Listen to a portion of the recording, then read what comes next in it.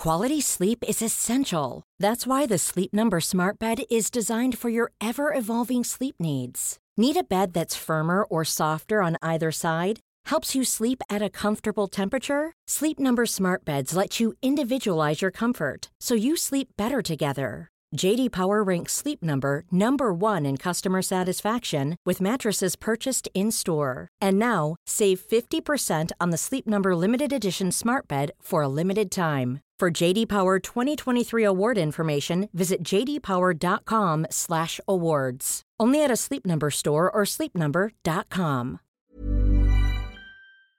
Hi, welcome to Hollywood Crime Scene. This is Rachel Fisher. Hi, this is Desi Jetikin. Let's start out by thanking our Patreon subscribers for the past week. They went to patreon.com/Hollywood Crime Scene and got a ton of extra content that we have to offer there. As well as ad-free episodes. We have ad-free episodes now on Patreon, including all of our other bonus content that we have there. So much. There's a lot of stuff there. So let's give a thank you to Stacy, Tamara, Marin. Okay. Marin gets a special shout out this week. Yes. Because I had previously pronounced her name Marine, which is how it's spelled. But she emailed us in and she was like, it's pronounced Marin. Like Marin County. Like Marin County. So my bad. It's spelled differently. It's spelled like maybe you'd pronounce it Marine. I mean, saying Marin is also weird, the way it's... Some people say Marin County. Yeah. I've heard that. And like, no, it's Marin County. Yeah, get it straight. So thank you, Marin. Amanda, Tammy, Louise, Emily, Henry, Tay, Brianna, Brooke, Heather, Michelle, Carly, Claire, Kirsten, Anne, Janelle, Ulysses, Shelby, and that's it. Thanks, guys. Thank you all so much. Okay, so we're back for part 2 of Aaliyah. One funny thing I realized since last week was January 16th, last Sunday, would have been Aaliyah's 43rd birthday. It's just a funny timing since I really didn't plan for doing these episodes to go around her birthday time. It just was a random coincidence. She's a fellow Capricorn queen like me, so that's cool. Now, once again, my main source for these episodes has been the book Baby Girl, better known as Aaliyah by Kathy Landoli.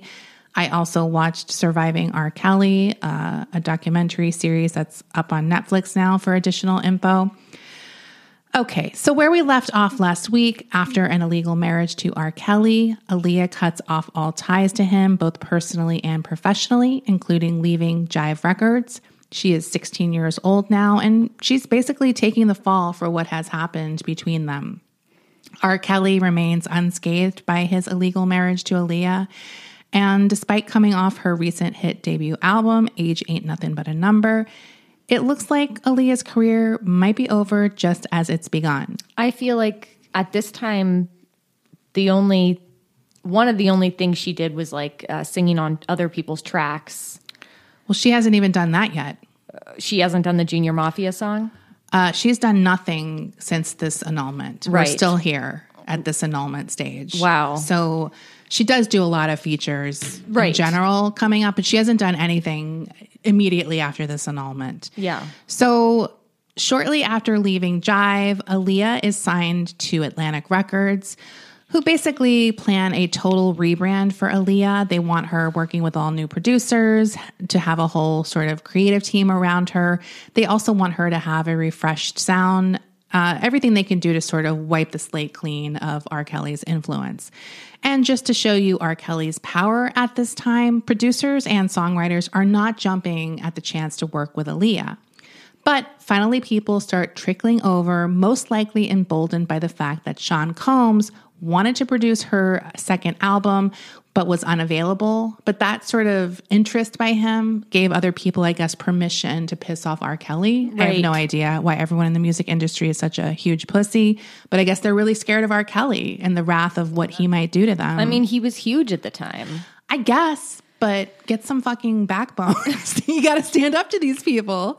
So also there's lots of other people who write hit songs. Yeah. R. Kelly's not the only one. Right. Like, get real, in my opinion. So, yeah, as I said, Sean, he really comes through for Aaliyah in many ways. So he does want to help. He's not available for this album, but he really brings Aaliyah into the Bad Boy Crew fold, like unofficial member of that crew. That's pretty big for Aaliyah. In fact, she's at the party at the Peterson Automotive Museum the night that Biggie is killed. Wow. She's at that, I guess maybe it was a Bad Boy party. So one of the first producers to come on board is Jermaine Dupri. Then Rodney Jerkins, a.k.a. Darkchild, comes on board. Songwriter Diane Warren wants to work with Aaliyah, and she's obviously not an R&B staple, but she is a huge songwriter at the time. KG from Naughty by Nature produces a track that features Treach. Is it Treach? Yes, Treach. Okay. I'm always worried. Because I'm like, that's how I've always said it. But it would be her collaboration with two music business up-and-comers that would really take Aaliyah to new heights. And they were Virginia's own Melissa Elliott and her childhood friend, Timothy Mosley, a.k.a. Missy Elliott and Timbaland. So very good, very genius pairing. I mean, yeah. Timbaland produced some of the best songs in the late 90s and early 2000s. He was everywhere. He's a king. So now let me just give you a little background on these two. They were in something called the Swing Mob, which was a collective of artists discovered by Jodeci's Devontae Swing. Missy and Timbaland began working as a songwriting production team after they left Swing Mob. And when they heard Aaliyah was looking for a new producer to work with, they sent her a demo track for a song called Sugar and Spice. Her uncle Barry and cousin Joa were not fans of the song, but Aaliyah loved it. So they moved forward with a meeting. This is one of Aaliyah's first real major decisions on her own. Up until that point, she's really guided by her uncle and R. Kelly on the previous album. So this was her first big call, and it's a pretty damn fucking good one, obviously. Now, Timbaland and Missy fly to Detroit to meet Aaliyah, and it's hard to imagine now, but at this point, Timbaland and Missy are the semi-noobs, and Aaliyah is the big star. Right. And they're the ones who are nervous about meeting Aaliyah. So they all connect instantly. And it's not really that surprising. Like, they both have very similar sort of backgrounds in music up until this point. They both are under the guidance of this big star initially, who is... Devontae was also abusive, like, to these artists that were working for him. There's like stories that he hit Missy Elliott, they both are coming from these sort of big stars who were abusive to the people who worked with them. And they both recently left those abusive situations to make a name on their own. So they're really in the same kind of like bucket or whatever at this point. There's probably a camaraderie there. Absolutely. As well. Yeah. 'Cause it's like difficult, I think, to be in the music industry. You want to have people who you can trust and have gone through what you've gone through. I mean, Missy and Aaliyah had a really special friendship and bond together. So Missy and Timbaland at the time are making a record with Genuine, who was also in this stable of artists. And they kind of like make a deal with him. They're like, let's push off your record so we can do this thing with Aaliyah. He agrees to it, and he kind of pushes his record label. Like, he's like, oh, we're not ready. So to kind of let them work with Aaliyah. This decision obviously is something that will change R&B forever.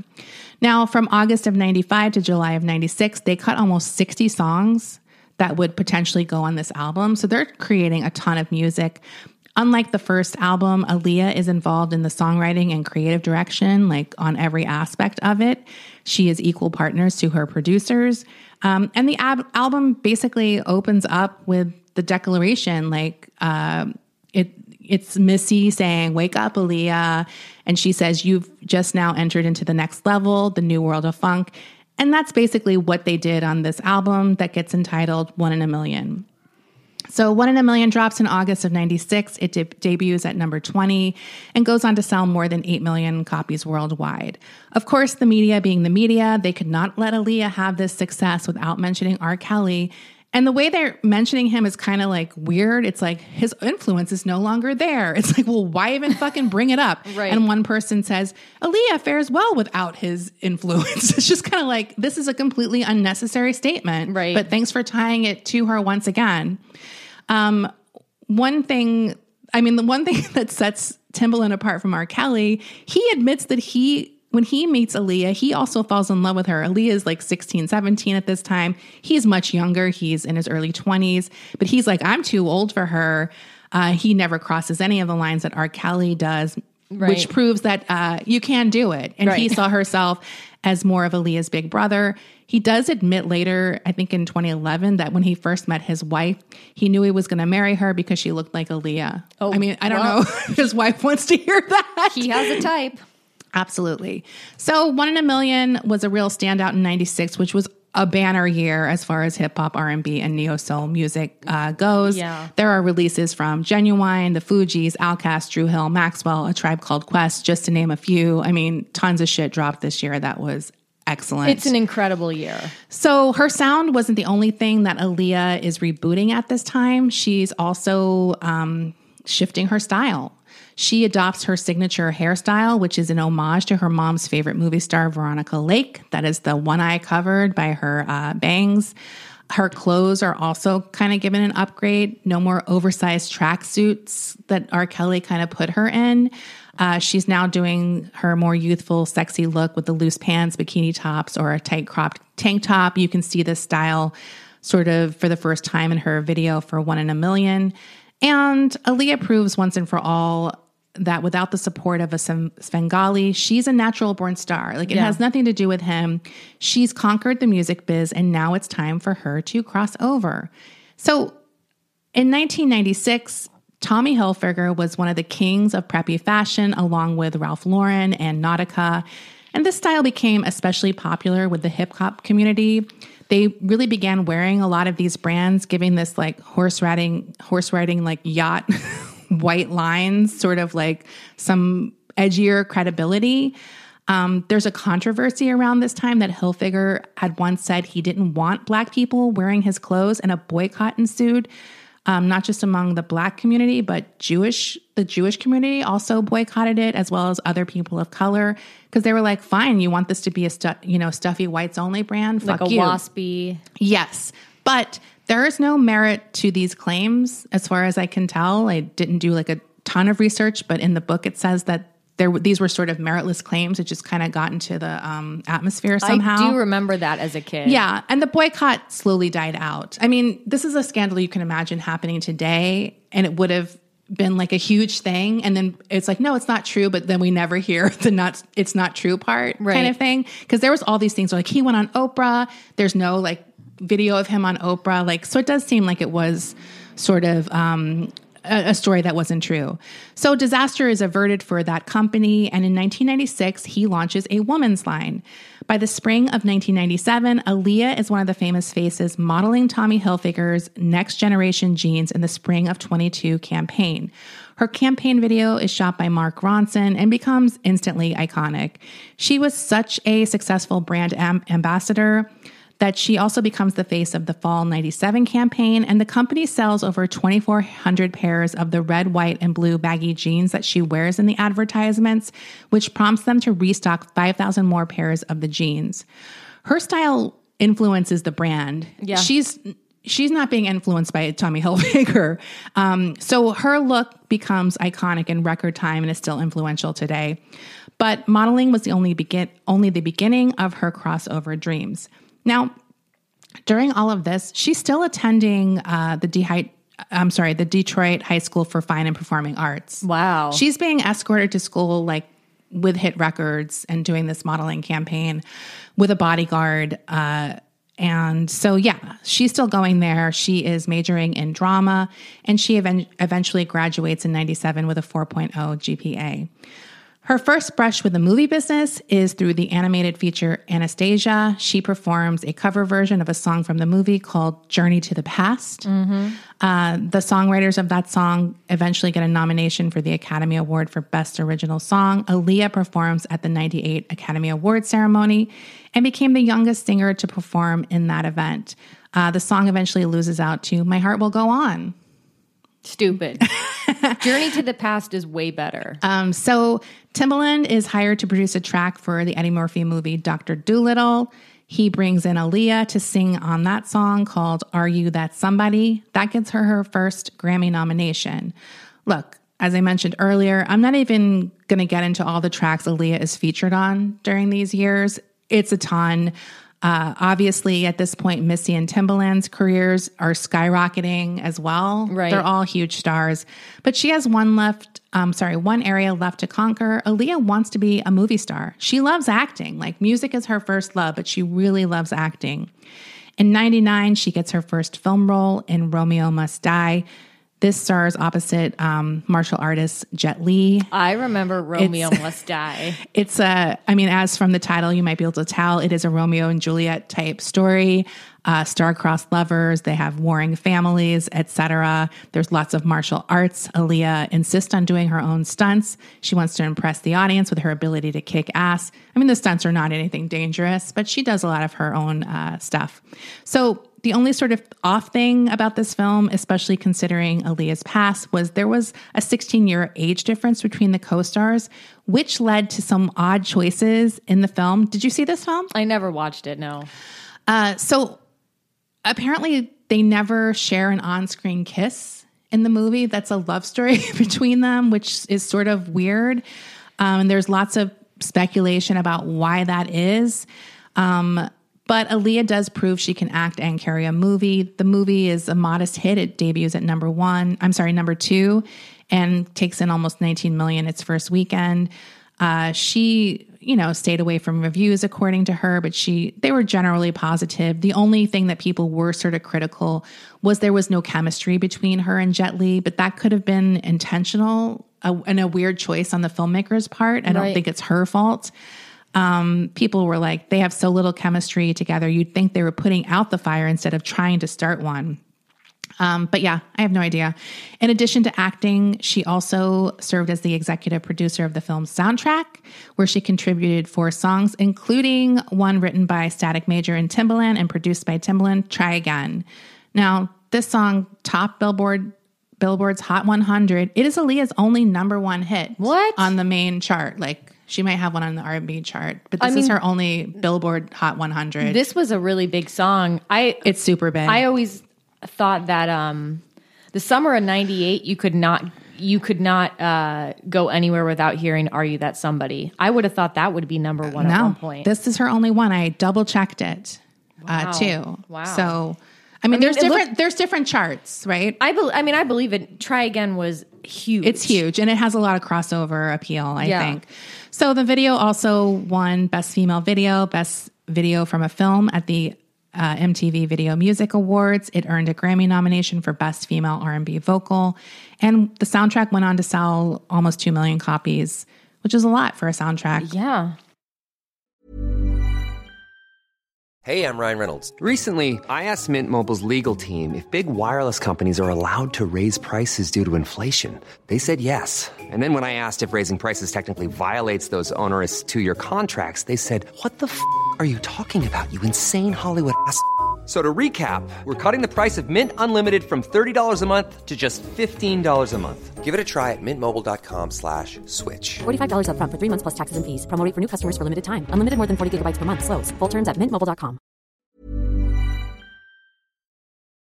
I'm the queen of starting a free trial offer and forgetting to cancel it, oftentimes being charged for months for something I'm not even using. If I asked you how many subscriptions you have, would you be able to list all of them and how much you're paying? If you would have asked me this question before I started using Rocket Money, I would have said yes, but let me tell you, I would have been so wrong. I can't believe how many I had and all the money I was wasting. With Rocket Money, I can see all of my subscriptions in one place, and if I see something I don't want, I can cancel it with a tap. I never have to get on the phone with customer service. They'll even try to get you a refund for the last couple of months of wasted money and negotiate to lower your bills for you by up to 20%. All you have to do is take a picture of your bill, and Rocket Money takes care of the rest. Rocket Money is a personal finance app that finds and cancels your unwanted subscriptions, monitors your spending, and helps lower your bills. Rocket Money has over 5 million users and has helped save its members an average of $720 a year with over 500 million in canceled subscriptions. It's definitely saved me money, and now I can use that money to waste on things I do want. So stop wasting money on things you don't use. Cancel your unwanted subscriptions by going to rocketmoney.com/Hollywood crime scene. That's rocketmoney.com/Hollywood crime scene. Rakuten's Big Give Week is back with 15% cash back. It's a festival of savings with big cash back at hundreds of stores. Don't miss headliners like Canon, Fenty Beauty, and Dyson. I can't wait to shop for all of my summer fashion and beauty needs, and will definitely be checking out Ulta and Adidas. Rakuten really is the best way to shop. You can really save by stacking cash back on top of other deals, and during Big Give Week, the cash back is bigger than ever. It's the time to shop for everything you need for spring and summer, like clothing, outdoor gear, and travel. Membership is free, and it's all happening May 6th to May 13th. Join today for free and get an extra 10% cashback boost on top of Big Give Week cashback rates. Go to Rakuten.com or download the Rakuten app today. That's Rakuten. Shoppers get it. Rakuten is the shopping platform to save while shopping. After completing Romeo Must Die, Aaliyah began to work on Queen of the Damned. She played the ancient vampire Queen Akasha, which she described as a manipulative, crazy sexual being. Filming both these movies at the same time delayed the release of her third album. Aaliyah had not intended to have this long of a gap between her albums, but obviously she, took some time after One in a Million, thinking about what she wanted to do for the next album. Then these film roles kind of just happened, and it wasn't an intentional plan, but that's what happened. As I said, she wanted to sort of balance the singing and acting careers. Music was her priority, but this stuff just happened. She wanted to do these two movies, and I mean, they're pretty cool movies. Yeah, even though I didn't see either one of them. Well, Queen of the Damned is a big Anne Rice book, right? So I mean, I remember when Queen of the Damned came out. I think it was critically maligned. It may have become a cult classic. Did you see it? I've seen parts of it, but I mean, her look in it is absolutely iconic. I mean, I definitely remember seeing images from it. Obviously, it came out after she died. Yeah. She filmed it before she died. So I'm sure it had an element of that sadness to it. Yeah. Because this was definitely her big starring role. Yes. But yeah, I never saw it either. I kind of want to see it, though. So, people started speculating about what was going on with her album. A Los Angeles Times critic was saying that she's focusing too much on her film career and not giving her album the attention it needs. Timbaland is supposed to produce this album. He actually flies to Australia where she's filming Queen of the Damned to work on the album. But eventually he leaves the production and Aaliyah brings on Static Major. As I mentioned earlier, he worked on Try Again. He is from the Swing Mob Collective. He also produced Genuine's Pony. Yeah. Good song. Well, good producer to have. Yeah. And he has a sad death too. Yeah. Anyway, ultimately, she does finish the album in March of 2001. And she, this is 5 years after One in a Million. Mm-hmm. That's crazy. This album was so important to me in high school. I mean, it's still an important album. It's one of the greatest ever. So, yeah, I mean, this debuts at number 2. It sells 187,000 copies its first week. And she starts going on major press tours for this album, obviously. In July of 2001, she goes on MTV's show Diary, which is a behind-the-scenes sort of access to celebrities' life. This is Aaliyah's life.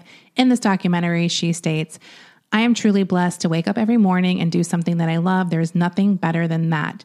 Everything is worth it, the hard work, the times when you're tired, the times when you're a bit sad. In the end, it's all worth it because it really makes me happy. I wouldn't trade it for anything else in the world. I've got good friends, a beautiful family, and I've got a career. I thank God for his blessings every single chance I get." Now, this summer is busy for Aaliyah career-wise. As I mentioned, she's doing a lot of press for this album release. She gives a particularly revealing interview to a German magazine at the end of July 2001, where she speaks about the pressures of fame and a recurring dream she is having. In the interview, she said, It is dark in my favorite dream. Someone is following me. I don't know why. I'm scared. Then suddenly I lift off far away. How do I feel? As if I'm swimming in the air, free, weightless. Nobody can reach me. Nobody can touch me. It's a wonderful feeling. They even try to interpret this dream together in the interview. Aaliyah doesn't believe it is meant to mean that she wants to fly away from her career, which was always her lifelong dream after all, and something she worked very hard at. She always wanted to be a good entertainer. In this interview, she talks about a pretty appearance isn't what makes you a star. It's all of this hard work to be a performer and a good entertainer, which obviously she is. She also speaks of her desire to have a family, her newfound interest in the Egyptian culture after working on Queen of the Damned. And although her recurring dream could have made her more anxious, it seemed to bring Aaliyah a lot of peace. Now, a lot is made of this interview after she dies. Yeah. People say that she predicted her own death. I mean, it seems like a pretty typical type of dream you might have, like an anxiety-driven dream, right? And Aaliyah was just a very introspective person and very self-reflective. I don't think it's unusual that she would have given an interview like this and revealed personal thoughts like this. Right. Especially at this point, she's getting more comfortable with fame because she is very shy initially. And it took her a while, I think, to trust after what happened with R. Kelly. So I think she's getting to that point. Yeah. I mean, I'm just mentioning that people did after the fact were like, whoa, because this does eventually get printed like a week after she dies. So she is really happy though, because although the world is unaware of her relationship, Aaliyah has been in a relationship with Rockefeller Records co-founder Damon Dash for a year at this point. So in August of 2001, she is spending time with Dash at the Hamptons estate of Jay-Z. She's still finishing up some post-production of on Queen of the Damned, and she's beginning pre-production on the 2 Matrix sequels in which she has just been cast. Yeah. Now, obviously, she doesn't end up doing those movies, but she is cast in them. I think Nona Hendrix takes over her role eventually. On August 21st, she heads to Miami to film her video for the song Rock the Boat with Hype Williams. At the last minute, the director decides to fly everyone to the Bahamas to shoot some more footage for the video. Shooting in the Bahamas at the time was a very popular choice for video directors. It gives you a lot of things you can't get in more populated areas. The beaches aren't as crowded. You can really go out into the ocean on boats and not have anything in the background, which is in the video. There's shots that are sort of like that. It's one of the most beautiful videos. Yeah. So, yeah. Anyways, the minute she arrives at the airport, she sees the plane that will be flying her to the Bahamas. Now, Aaliyah gets stressed out. She's already a fearful flyer, but seeing the small aircraft tripled her anxiety. She texts Damon Dash with her concerns about flying, and he's like, don't go. But Aaliyah is unsure about what to do. Also complicating matters is that this is the first time she's taken a professional trip where not one of her family members is accompanying her. Now, her mom and dad are her managers. Her brother is very involved in her career, Rashad. They're usually always with her on these types of trips, and they aren't on this one. So they're really there to protect Aaliyah. They're the ones who kind of advocate for her in these situations. She's shy and accommodating, like I mentioned that earlier. And she really needs her family in these situations to kind of be the asshole, so to speak, because she can't really do it for herself. She doesn't want to be seen as difficult. She wants to be seen as a team player. So she sometimes can't stand up for herself like she wants to. And that's what happens here. So and she probably doesn't want to, maybe she's second guessing herself. Like, am I overreacting? Yeah, it's a lot of that stuff that we all kind of do. Yeah. And I get in her situation why you really don't want to seem like some demanding diva. Right. You know, everyone who talks about Aaliyah is like, she's really down to earth. She's not like, she doesn't come off like a snobby star. Like she's chill. So she probably puts that pressure on herself to keep that, you know, and she has a right to say how she feels, obviously. But she does not complain and she gets on the plane. So the shoot is a success, and they actually finish early. So some of the crew opt to stay a day and relax because the rooms are kind of already booked and paid for. But Aaliyah and several others in her crew opt to leave early. And in the early evening of August 25th, they have a plane that's going to take them back to Miami. Now, some of the info I'm going to give you now is new information that the reporter who wrote the book, Kathy Landoli, got. She gets an interview with a person who was on the scene named Kingsley Russell. He was a 13-year-old boy at the time of Aaliyah's plane crash. He is the son of the woman who drove Aaliyah to the airport that day. He was there to sort of carry bags for Aaliyah, which was like a cute little side gig his mom got for her son. She probably had to take him, and this was like his job, right? So Aaliyah arrives at the Marsh Harbor Airport. She sees a twin-engine Cessna aircraft and is immediately panicked. Now, this airplane is even smaller than the Cessna on which they had originally arrived. Kingsley recalls seeing Aaliyah talking with her crew and then seemingly going back and forth with the pilot about all the baggage and passengers. He also claims that people at the airport are all kind of whispering amongst themselves that the plane would not be able to handle all that luggage and the passengers that were being loaded up on it. A charter pilot named Louis Kay claims that he overheard passengers arguing with the pilot, Luis Morales III, prior to takeoff, adding that Morales kept warning them that there was too much weight for a safe flight. He also stated he tried to convince them the plane was overloaded, but they insisted they had chartered the plane and that they had to be in Miami Saturday night. Now, Aaliyah also believes that the plane is overweight, and she has concerns about getting on board.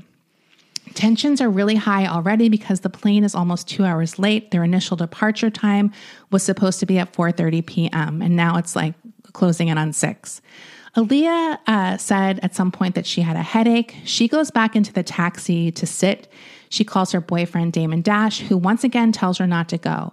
There is a private jet coming the next day, he said to Aaliyah. You can just take that back tomorrow to Miami. There's no need to rush. Kingsley said that Aaliyah then lies down in the back seat and basically kind of takes a nap. She says she has a headache. She asked the mom to turn the AC up in the taxi. So he says that a member of her entourage eventually comes over, wakes Aaliyah up, and asking her, "What's wrong? Is she feeling okay?" According to him, the person then gives her a pill and water, and Aaliyah takes the pill and immediately crashes again. This time seemingly like she's in a deeper sleep. The pilot eventually gives in to the passengers and begins loading the plane. According to Kingsley, Aaliyah is then taken by one of the people who is flying with her, boards the plane, and seemingly to be really out of it and sort of sleepy or close to falling asleep. In his opinion, it explains how they finally got her on board. Now, investigators would later say the plane was carrying approximately 700 pounds more than it could carry safely and one more passenger than it could carry safely. The pilot initially has trouble starting one of the engines, but the plane manages to take off at 6:45 p.m., and just a minute after takeoff, it veers sharply to the left, crashing into a marsh and exploding into flames. Aaliyah and the 8 others on board, pilot Luis Morales III, hairstylist Eric Foreman, Anthony Dodd, security guard Scott Galen, family friend Keith Wallace, makeup stylist Christopher Maldonado, and Blackground Records employees Douglas Kratz and Gina Smith are all killed. 3 people survive the initial crash, but die shortly after. So, according to the findings from an inquest conducted to the coroner's office in the Bahamas, Aaliyah suffered from severe burns and a blow to the head, in addition to severe shock and a weak heart. The coroner theorized that she went into such a state of shock and possibly had a heart attack before the crash because of that shock. When it was veering off to the left? Oh, my God. So he speculates that even if she did die of a heart attack, which they have no evidence of, her injuries were so severe, she would have died eventually from them, even if she had survived the crash, like the 3 other people who did sort of survive the initial crash. Her recovery would have been impossible, according to him. The bodies were taken to the morgue, and they had to wait for relatives to identify them because obviously this was a huge fire and some of them were burned beyond recognition. the National Transportation Safety Board reported that the pilot was not approved to fly the plane. He had obtained an FAA license by showing hundreds of hours he had never flown. He may have also falsified how many hours he had flown in order to get the job with his employer, Black Hawk International Airways. And toxicology tests performed revealed that he had traces of cocaine and alcohol in his system. So, but the cause of the crash is the overloading. Yes. He wasn't intoxicated in that way, but he had traces in his system. So this new info is definitely interesting because obviously it could have just been aspirin. She did have a headache at the time, and it could have, that could have been what it was. She was tired from shooting the video all day in the sun. That's like very exhausting. Yeah. And I don't think anyone here is speculating that she was drugged. It's possible she took something to make her less anxious about flying. That's something that a lot of people do. Right. They take some kind of sedative or Valium or whatever. I mean, like you said, it would make complete sense for her to be exhausted just from this shoot in the sun. Absolutely. Now, but it does answer some questions people had in the aftermath of the crash, which was, why did this well-known fearful flyer seemingly insist on getting on board? Like, the initial story was that she was the one insisting, and according to this, that was not the case. And I don't think it would be the case based on her previous behavior.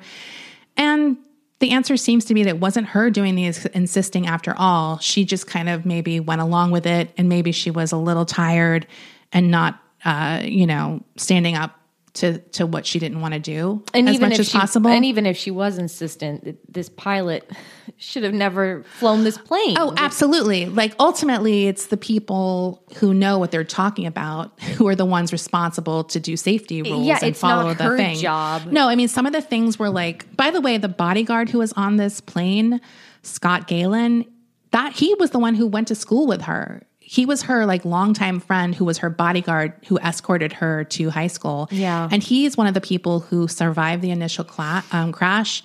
And his first words to the first responders was checking on Aaliyah's safety. So really sad.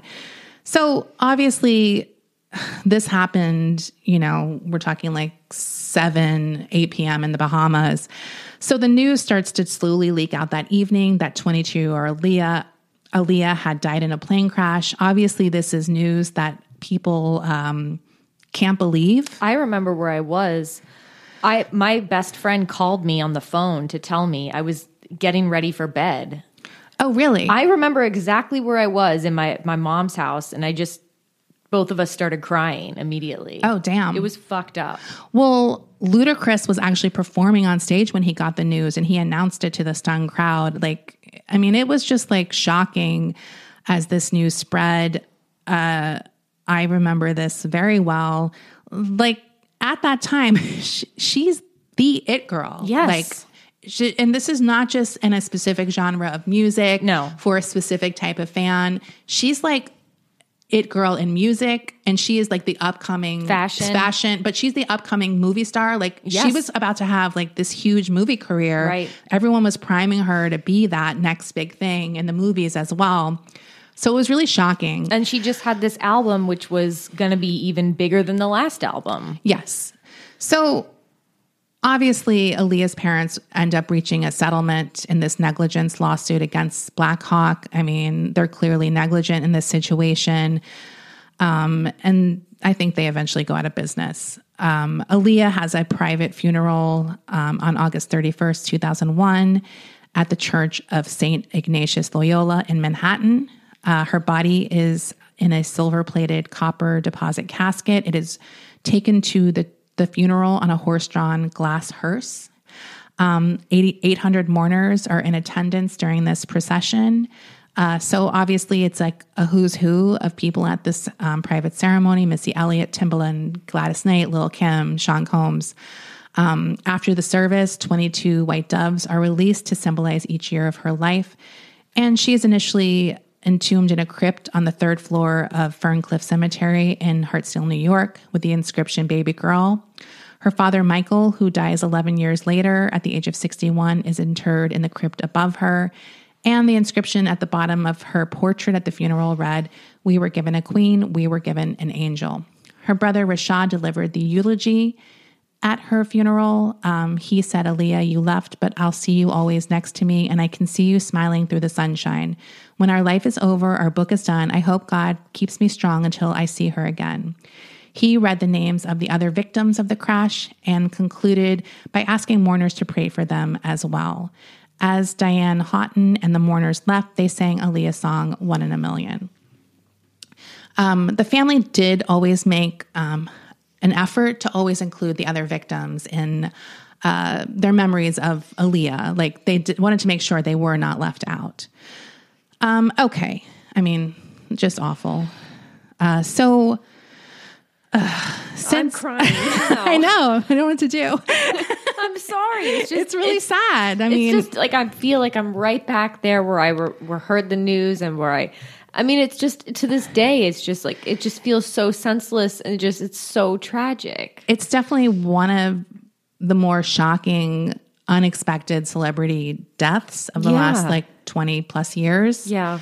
I mean, yeah, just very unexpected. Just awful. Also, sort of like continuing that sort of awful musicians dying in these small plane crashes. Like, it's a wonder any of them get on those planes anymore. Like, it's just crazy. I mean, I feel like it's just it's part of that business. You have to take these small planes sometimes. So it's probably just more, there are people who take them more. Right. But yeah, I mean, it's crazy.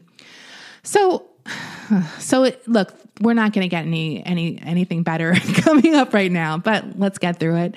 Since Aaliyah's 2001 death, the stories about her and R. Kelly have kind of continued to slowly leak out from friends, some family members, and her boyfriend, Damon Dash.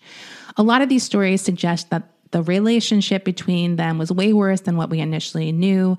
And in general, the changing times mean that a lot more people are revisiting how they looked at that relationship to begin with, even though it's pretty bad back then. For instance, in 2004, Aaliyah is still kind of being treated negatively in regards to this relationship, even though this is post R. Kelly having that sex tape released where he's with the underage girl. Right. It's like the very famous one that was released. In the book, Landoli describes writing a feature on R&B singer Ciara in 2004. Ciara at the time was 19. She had just released a duet with R. Kelly, which R. Kelly wrote the lyrics for. Wasn't she 17? I mean, I have 19 here, but Maybe I'm thinking, well, I feel like when her first single came out in like, was this the duet though? no. So this is the She duet. was young. She might have had things before this duet with R. Kelly. Yeah. I mean, so I think at the time, Landoli was like, that's kind of weird to have this duet, knowing what we know about R. Kelly. As I mentioned, that child pornography or, whatever had already been released. Yeah. Ciara's team, not Ciara, I want to make that clear, were outraged by Landoli being like, that's a weird thing to do. And they said to her, she's not Aaliyah, as sort of like don't smear her kind of thing. Right. According to Landoli, the mention of Aaliyah by Ciara's team as if it were a mark of shame felt so wrong. The blame was once again being placed on the teenage girl and not the predator. So that's 2004 that this team is still doing this. Luckily, though, it's outrageous how long it took R. Kelly to finally start paying the consequences for his abuse and crimes. One of the main reporters on this whole story is a journalist named Jim De Regatis. He's the one who breaks the story of that sex tape in 2000, and he has been reporting on R. Kelly ever since. He's the one who finally gets the documents regarding the annulment of Aaliyah's marriage to R. Kelly. According to him, the annulment of the Aaliyah marriage and Aaliyah's legal claim against R. Kelly had been sealed in Detroit. They were sealed by the court, but those documents were provided to me. It's a harrowing document, a non-disclosure agreement on both her part and Kelly's, vowing not to pursue further legal claims for physical abuse. So it wasn't just an underage sexual relationship. He was hitting her, allegedly, according to these court documents. Now, he admits to no liability or wrongdoing in these documents, but he pays Aaliyah a sum of $100, and Aaliyah and her parents discharge him from any further legal claims pertaining to emotional distress and or physical injury or emotional pain and suffering from assault or battery. So I mean, they're basically Aaliyah is like, at this point, I need to just get away with him. Anything that helps me separate my ties from him is like the $100 is obviously just a symbolic whatever. So DeRogatis also participates in the 2019 documentary Surviving R. Kelly, and he has a book called Soulless, The Case Against R. Kelly, that also comes out in 2019. And we learn more about their relationship in this documentary as well. Now, according to DeRogatis, all but one of my sources said Aaliyah and Kelly began having sexual contact during her first recording sessions when she was 14 at the time. One of R. Kelly's former backup singers, Javonte Cunningham, says that she once walked in on R. Kelly in bed with 15-year-old Aaliyah on the tour bus, and Kelly was doing things that an adult should not be doing with a child. Now, Aaliyah's mom denies this accusation. She says the woman and so-called backup singer in the forthcoming Surviving documentary describes seeing, meeting, or ever breathing in the same air as my daughter Aaliyah is lying and a liar. My husband and I were always on tour with her and at interviews in every place she went through the entire career. Whoever this woman is, and I have never seen her before anywhere on planet Earth until now. These lies and fabrications cannot be tolerated and allowed to spewed with the forked tongues of saboteurs and Aaliyah's legacy. She goes on to say that she was considering legal actions against this woman for saying this, but none of those ever happened. Now, Damon Dash seems to side more with the other victims and also appears in the documentary. According to him in Surviving R. Kelly, Aaliyah was too traumatized by her relationship to ever tell him everything that had happened, and that she would only say the dude was a bad man. In a 2019 interview with Nick Cannon, Dash said, he said, I know the whole story. I know it was the cover-up and all of that, but how did that cover it up? It just made the conversation, oh, he married a child? That was a headline. That was a rumor. That was something talked about like it was normal. It wasn't like, ew, disgusting, you married a 15-year-old. It was like, oh, he married Aaliyah? If people would have protected Aaliyah, so many other girls wouldn't have gotten touched, he says. Aaliyah was like the sacrificial lamb for all that cause. She didn't deserve none of that. Good soul, good girl, and she wasn't even so resentful, like, let that man live, but just keep him the fuck away from me. That's all she wanted. She just wanted to be happy and to be away. Now, obviously, the truth of the matter is Aaliyah was never able to tell her story and give us her truth about what she survived. And I mean, I think that she probably would have eventually, especially in light of everything that came out after her death, but who knows? And in my opinion, victims of abuse certainly have the right to protect themselves in any way they see fit. So we do know that many girls and young women were hurt by R. Kelly, and a lot of his MOs line up with what we know about how he treated Aaliyah, including things like dressing his proteges in baggy clothing to hide their sexuality from anyone but him. There's a bunch of other things he did that sort of we know he did to Aaliyah.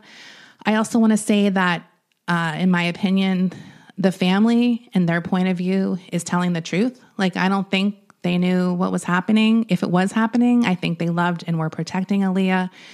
But as we all know, it's very easy for teens to also have a life outside of what their parents know. Right. And that's very possible. It's very possible she was hiding a lot of stuff. I think there's a lot of self-preservation going on here on everyone's side. Especially considering Aaliyah was so young. It makes sense she would not disclose these horrible things to her family. I mean, yes. But I just want to clarify that I do think the parents are telling their truth. Right. Like, I think that that's what they believe, and who knows why they believe that, or maybe they're protecting their own guilt. I have no idea. But I also know the family is a victim here. Yeah. They trusted R. Kelly, and he's the monster here, ultimately. So, some of the victims have said that they felt less ashamed coming forward, knowing that even someone of Aaliyah's stature was manipulated and abused by this monster. So the first time that Aaliyah's name is ever spoken in a courtroom as a victim of sexual abuse is in August 2021, 20 years after her death, which coincides with the re-release of her music on streaming platforms. Ironically, for years, the only album of Aaliyah's you could stream on, like, you know, Spotify or whatever was the R. Kelly produced album. Right. So that kind of sucks. Kelly, as we all know, was being prosecuted at this time for the crimes he allegedly committed against Aaliyah, as well as 19 other women and 2 men in a case brought by the Eastern District of New York. Demetrius Smith, we talked about him last week. He's the one who helped them get the fake ID for the marriage license. He was R. Kelly's right-hand man for many years. He testifies in trial. He's forced to testify. He almost doesn't want to testify against R. Kelly, but he basically talks about their relationship and admitted in court it was obviously inappropriate from the start. R. Kelly is eventually convicted of all counts and will be sentenced in May of 2022, where he faces 10 years to life in prison. Now, in a sort of poetic justice, across the East River from the federal courthouse where R. Kelly is being tried for racketeering and sex trafficking, there was a 3-story billboard of Aaliyah promoting her music finally being released on streaming platforms with the message, "Aaliyah is coming." And I like to think wherever her spirit is, she was helping in some way to make sure this abusive monster finally faced consequences for what he did. Now, I also want to say there is a posthumous album release that just dropped this month called Unstoppable, which features her now hit song Poison with The Weeknd. Did you see the artists featured on this album? I'm not happy about it. It's a choice. Yeah. So I don't know who. First of all, there's no women featured on this album. It's all guys. And then one of the guys is Chris Brown. Yeah. I mean, come on. It's a choice. It's definitely a choice. Look, I didn't even get into all this controversy with her uncle holding the catalog back. There's a lot going on there that was just a little too complex for me to dig into and clear up succinctly. Yeah. But yeah, I have no idea, but I haven't listened to the album yet. But when I saw that, I was like, what? Yeah. Come on now. I mean, I think the consensus, at least on Twitter, people were like, this is wrong. Well, it's also kind of just shows you that this shit still happens. We are not done working on this issue. Right. People are too easily forgiven if they're hit makers. Yeah. Come on. We've got a lot of people. Yeah. As I said before, who can write hits. So yeah, that's it. Sorry for a depressing end. Oh, well, I mean, yeah, that was great, Desi. Obviously, we love Aaliyah. We love her music. We'll have more good pictures. We will have more good pictures from her 1 in a Million era and her Queen of the Damned. More Than a Woman. Great. One of my favorite pop songs, More Than a Woman. Yeah. So we'll post stuff, and you can follow us on Instagram and Twitter. Yeah. Check out our Patreon, all of that stuff. Yeah. We're going to record our after show. I'm going to get a tissue because I've been crying. I know. I feel like I was going to have a heart attack. Why? Because I was crying? No, because it was stressful to read it. I got jacked up. It's emotional. Yeah. It was emotional to keep myself from getting emotional. Yeah. So I'm going to take a walk. It was a great, it was a great 2 episodes, Desi. Thank you. We will see you guys for the mini episode. Bye. When you make decisions for your company, you look for the no-brainers. If you have a lot of mailing to do, Stamps.com is the ultimate no-brainer. Use the Stamps.com mobile app to mail everything you need to keep your business running with up to 89% off USPS and UPS. Make the same no-brainer decision as over 1 million other businesses with Stamps.com. Use code PROGRAM for a special offer. That's Stamps.com, code PROGRAM.